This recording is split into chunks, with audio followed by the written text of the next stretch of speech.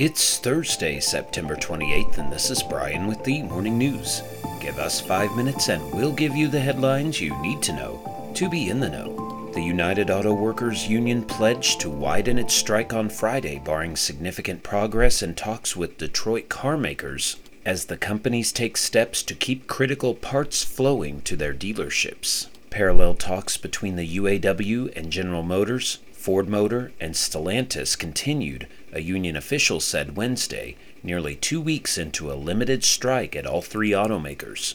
The UAW official said the union would identify new strike targets at 10 a.m. Friday, with walkouts to begin at noon. Last week, the UAW expanded the strike beyond 3 assembly plants, one at each company, to include 38 parts distribution centers owned by GM and Stellantis. GM and Stellantis have devised plans for white-collar workers to staff the parts hubs so they could continue shipping components used for customer maintenance and repairs at dealerships.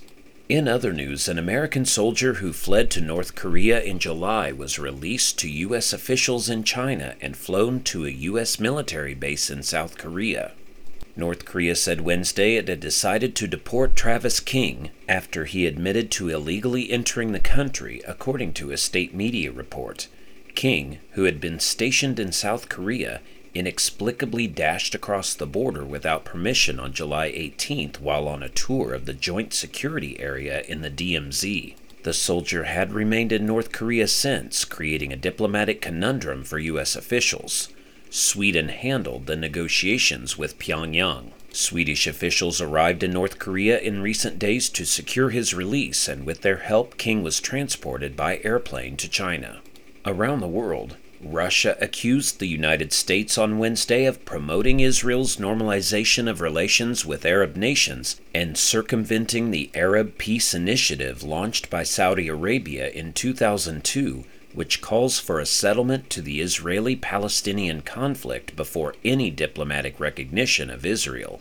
Russia's UN ambassador Vasily Nebenzia said U.S. efforts to normalize Arab-Israeli relations at a time that the de facto international legal framework for an Israeli-Palestinian peace settlement is being dismantled, not only circumvents the logic of the Arab Peace Initiative, but it stymies any prospects of reviving direct negotiations between Palestinians and Israelis to achieve peace and a long-sought two-state solution to their decades-old conflict.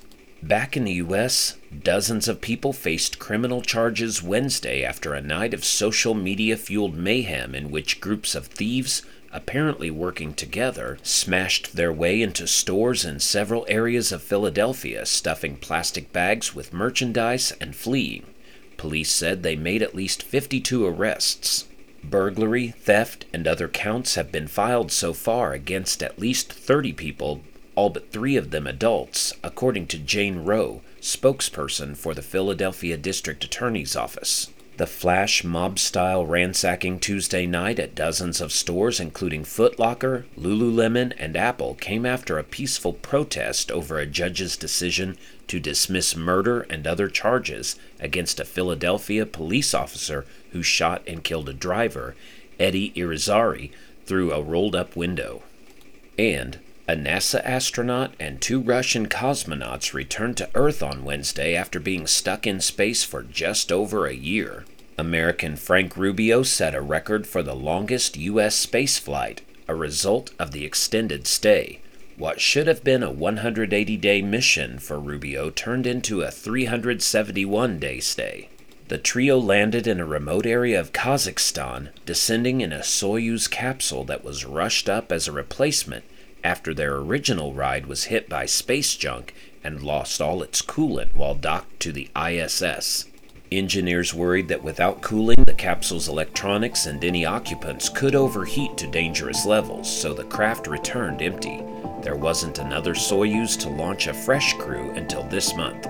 Now you know, and you're ready to go with the Morning News. Share this with a friend and subscribe to us wherever you listen to your favorite podcast. You can also sign up for our newsletter at themorningnews.com. Thank you for listening.